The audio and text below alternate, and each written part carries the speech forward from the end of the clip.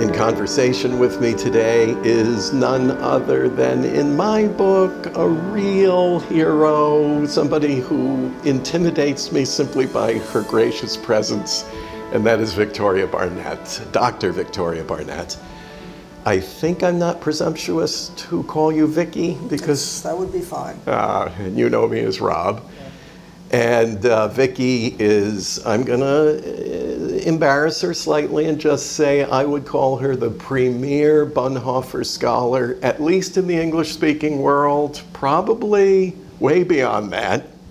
If you have read anything about Bonhoeffer, you have come across the name Victoria Barnett, and I'm so delighted to have you in conversation, Vicki. Thank you for taking the time. Well, thank you, and you're very kind. There are several very good Bonhoeffer scholars out there, but I'm proud to be among them.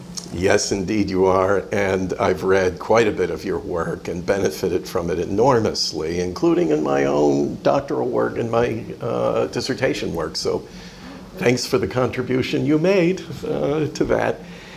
I want to go right away to Bonhoeffer's circular letter to his seminarians, to his charges, the pastors working in the field, out in the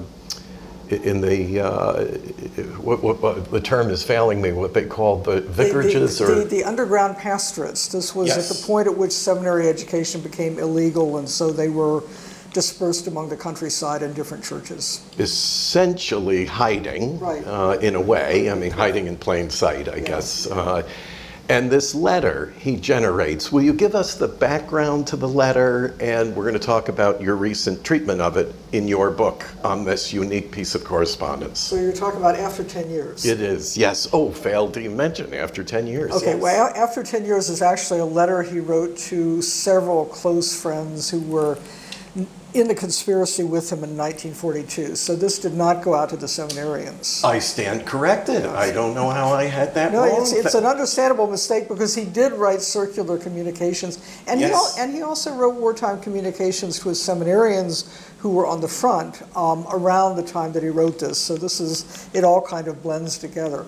But after 10 years, he actually wrote to three people. His friend Eberhard Bethge, his brother-in-law Hans von Dohnanyi, and Colonel Hans Oster, who was one of the leading figures in the German resistance. He wrote it at Christmas 1942, and it basically, so it operates on several levels. The level at which I treat it in the recent publication of it is that it's... Which I'll just break in to say you're out with Fortress Press right. with a new book on After 10 Years. So Fortress agreed to publish a single edition of After 10 Years. It's not a long essay. It's about 5,000 words.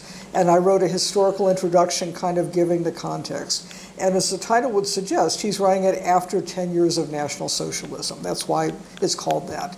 And the subtitle in German is, sort of a summing up, an accounting. So on the one hand, as members of the conspiracy, they are reflecting on what it is that's driving them into the conspiracy to overthrow the regime. He's thinking theologically about that. But I think he's also really thinking about what has happened to his compatriots, to his culture, to his church in the 10 years of National Socialism. And if you've come across an eloquent Bonhoeffer quote, it's probably from this essay. His little section on stupidity, his section on civil courage, the famous passage, are we still of any use? Or the view from below. We have for once learned to see the great events of history from below, yes. From the perspective of the suffering, the oppressed, and so forth. That's all out of this remarkable essay. And the thing that moves me about it most greatly is that I think he really is reflecting, not just as a German, but personally, what has happened to us after 10 years of National Socialism? How did we fail? Why did we fail? And Bonhoeffer's kind of doing a deep dive into some of the themes that he also brings out in his book in Ethics. Yes. In fact, some of the passages in this essay are, verbatim in Ethics. So this is stuff he's working through. And just little asterisks there. If you haven't read Ethics, if you've been intimidated by ethics, a lot of this podcast is being listened to not by scholars, but by lay people who have an interest in this man. And if you haven't read Ethics, do take it on. You know, there'll be moments you'll be tempted to give up on it. Please don't. Push through it. It's really terribly important. But say on. Okay. Well, I'll also say Fortress Press has a reader's edition of Ethics, so they've taken out all the very long footnotes. So it's just the book Ethics. And so if you want to start, that's a good place to start. But after 10 years, I think also gives us a glimpse of Bonhoeffer at a key moment. It's the end of 1942. He will be arrested 4 months later. And I think it's really the moment that for him is kind of a turning point at understanding his role in a different way. You know, as I think about Bonhoeffer's own personal journey and his faith journey, you know, it seems to me that he's reached a different depth in this essay. It's my favorite piece of writing by Bonhoeffer. I've read it for years, and it just it always resonates. An interesting aside, and I only learned this last year for the first time, is that apparently he shared it with his family. So his family at Christmas 1942, his father read it to the family. And isn't that interesting to think about? And who would have been there, likely at that Christmas gathering? So I think probably most of his brothers and sisters. Now, I don't know how many were in the room, but the Bonhoeffers did come together as a family. And certainly, you know, a number of members of the family knew about the conspiracy, were involved in it as well. So it's just kind of moving to think about this entire family thinking about this. Indeed, and I will make my confession to you now, and that is that I didn't take a great interest in After 10 Years. I found a lot of the other material terribly interesting, and I did go deeply into ethics, but I just didn't treat this incidental piece of correspondence with such seriousness until I read your treatment of it. And then I said, wait a minute, I missed something here. And I've gone back to it. And so let's take a person who's done some reading in Bonhoeffer, and maybe even some of the more, the deeper works, the real deep theological stuff. Why go to After 10 Years? What would be the benefit? I think it does give an insight into his place in the resistance and how he was reflecting on that, not just theologically, but I would say as a citizen, and I would say personally. Depending on how you get to Bonhoeffer, I think people do tend to read him theologically. It makes sense. He was a theologian. Sure. But he came out of a family that was very humanistic, that sort of understood and trained their children to think of themselves as citizens. This is also a glimpse, I would say, of Bonhoeffer as a citizen. And in terms of his personal reflection, I find it's a deeply personal text. So it does give you kind of that opening into the deeper Bonhoeffer, I would say. And more people are interested in him personally. They may have been introduced to him through even a piece of drama these days. Right. I mean, if anyone has seen... Well, and there's some biographies out, so... Sure. And we have a number of evangelical listeners. They likely were introduced through Eric Metaxas's biography, Bonhoeffer, Pastor, Martyr, Prophet, Spy, which leaves you with a very personal impression of him, and this is going to give you something much deeper. Yes. And he is a complex character. I mean, there's nothing simple or simplistic about this. Yeah, and I think After 10 Years brings out two things for me, and I mentioned them in my introduction to that essay. One is this is a real moment of crisis for the resistance, and it's a moment of crisis for Bonhoeffer, and I think you're seeing both his despair on some level. I think this is the moment at which he realizes we may not get out of this. At the same time, there's a real element of hope in it. I mean, it's an incredible mix of kind of faith and darkness, if you will. So there's that. And I also say, I think what I tried to do in my introduction was bring out the complexity of his resistance. We tend to see Bonhoeffer as very heroic, and I argue that there's a complexity there even to the German resistance, and that he's wrestling with that.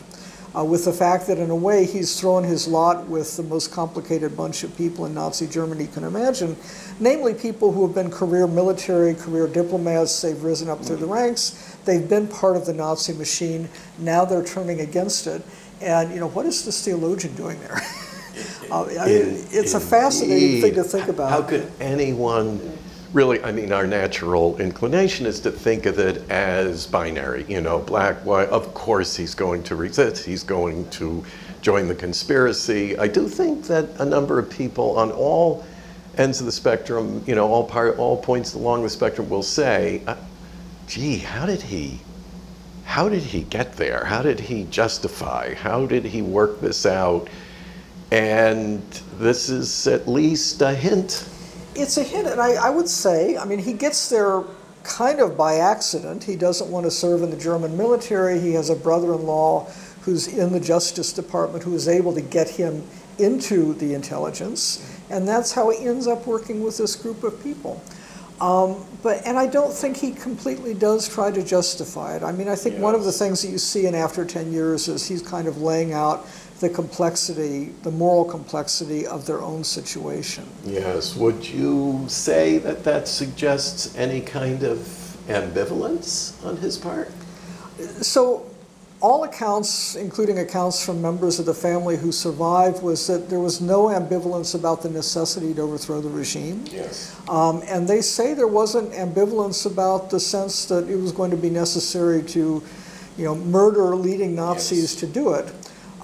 So that, I think, is fairly well established. Mm-hmm. I think the ambivalence is maybe simply understanding where they've been. That's why that 10-year stretch of realizing how many compromises they've made along the way, that's what he's speaking to. Mm-hmm. When you mentioned the hope that's also there in this unusual communique, I had a flashback to sitting with Hans von Hammerstein, who I'm sure you must knew before his passing. Was at the time, I believe he was, for when I met him in 2010, the last living person to have spoken to Bonhoeffer. And I asked him point blank, and he was very much in possession of his faculties, his mental faculties, obviously, and very elderly man. He may have been 90 at the time, I'm not sure. But I asked him, when you spoke with Bonhoeffer, was he hopeful or pessimistic? And he said, oh no, quite hopeful that there would be a rebuilding period, both for the country and for the church in Germany.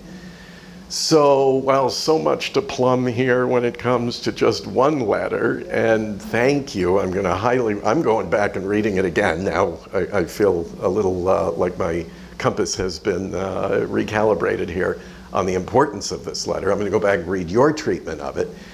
And I hope everybody else, who we're going to post that, you're going to see that on our website. So just go there. You'll find out more about Vicki Barnett. You'll find out more about her other books, and including this discussion of the German church struggle and what happened there. And in just a few minutes remaining in our conversation here, can I ask you to reflect on that? When we talk about Bonhoeffer, what happened in Germany, you have to discuss this crisis in the church.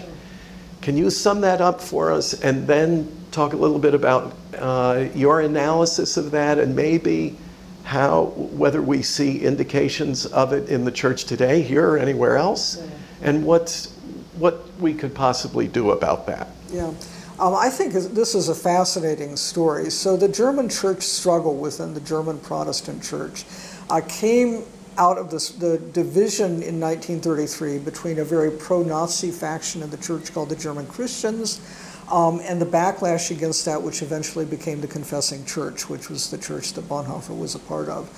The German Christians were nationalistic, they were very anti-Semitic, they aligned their cause with the Nazis. When the Nazis came to power, they decided this was the moment to create sort of a Nazified church. They distorted theology. They wanted to get rid of the Hebrew scriptures. They, wanted to get rid of the cross. So this is even redefine Jesus. Redefine Jesus as a so-called Aryan figure. So this is a thoroughly heretical group. But a lot of people went along with it. And there was a traction there. And of course, they certainly initially had the political support of the Nazis, who saw this as their opening to take control of the church. Could we say that it was a form of populism, the kind of religious populism to go along with the cultural and political? Definitely. I think it was definitely an ethno-nationalist, populist movement within the church that really felt that they had free rein to sort of revise Christian teachings to conform to this new movement. The Confessing Church, as the name would suggest, said the only church can be based upon the confessions to Christ, the scriptures. They kind of went back to the theological foundations to push back against sort of this ideological move. Now, Bonhoeffer is involved in the Confessing Church from the beginning. He's against the German Christians from the beginning, and really sees clearly the heretical... And when we say German Christians, we don't mean just... right, I'm referring to this movement. So this is not German Christians in general. This is this particular movement within Protestantism that he opposes. And so he really kind of, this actually I would say comes out of his own work in the 1920s, his basic question about what the church is called to be in the modern world. And, his question, Sanctorum Communium. Exactly. His first dissertation. Right. Who is Jesus Christ for us today was sort of his central question.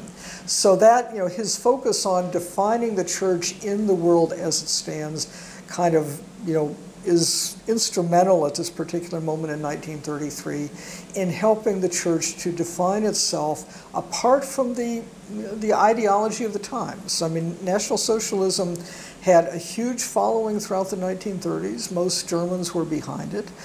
So to be a contrarian movement within the church against the Nazification of the church, but also kind of against this larger ideology, took a lot of... Something very unpopular. Exactly, and it took a lot of clarity. I mean, even there was a large group of people within the German Protestant church who were neither nor. They weren't German Christians, they weren't pro-Nazis necessarily, but they weren't confessing Christians, and they just wanted the church to stay out of trouble.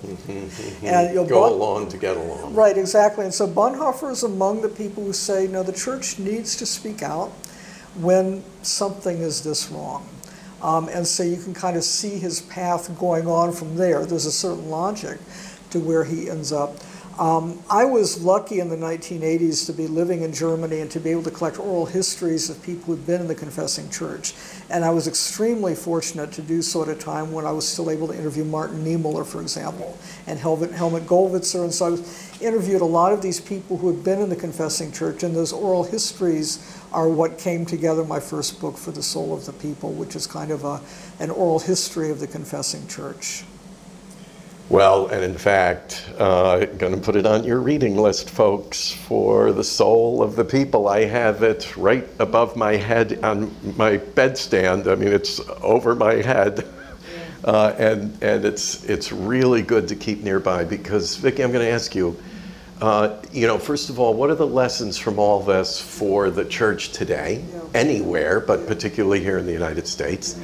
And are there any particularly relevant points, that Bonhoeffer and the leaders in the Confessing Church made back then that we might learn from now? Yeah, I think in any point, and this was something that I really thought about as I was doing these oral histories way back in the 80s, and I always tell people that I got to know the German church from its best people because the privilege of interviewing these figures and getting a sense of what real faith can look like in a time of crisis.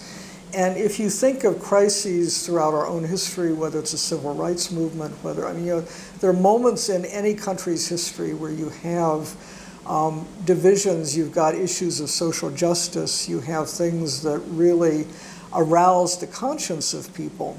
And understanding the significance of the churches, or the voice of any faith body, I would say, in such times. Bonhoeffer's insight was that the church could speak with a voice that nobody else had. And that therefore it was their duty to do so. They didn't have the option of sort of ducking when evil was being done, when people were being persecuted, when there was injustice being propagated. And that insight, I think, is a good one to keep in mind today when we see injustice, when we see persecution, when we see something that arouses our own conscience you can speak as from your conscience, no matter who you are, whether you're a Christian or not. But I think, somebody coming from a different faith perspective, any faith perspective, we have a language that is important to bring to bear at those moments, and I think it's an important voice to bring in to the public sphere. You think it's time for the church to speak today? I think it's always time for the church to speak. I mean, I think we always have something that we can say, and it's important to keep that alive and to have that be part of our awareness of who we are. As a clergyman myself, and having worked on Capitol Hill for 24 years, I know that when the voices of the church speak, whether it's pastors or theologians or ethicists, whoever, scholars too, when we speak, there is a disposition for listening that doesn't exist with others. We are considered a different kind of voice. So I hope, as you're listening, you take yourself back. It doesn't have to be the extreme of Nazism and the catastrophe of a world war to require a time to speak. I would think it's better to speak earlier than later. Yeah, Bonhoeffer's insight back in 33, 34, where he said, speak out for those who cannot speak. So it's precisely those who are being victimized, persecuted, the people on the margins of society.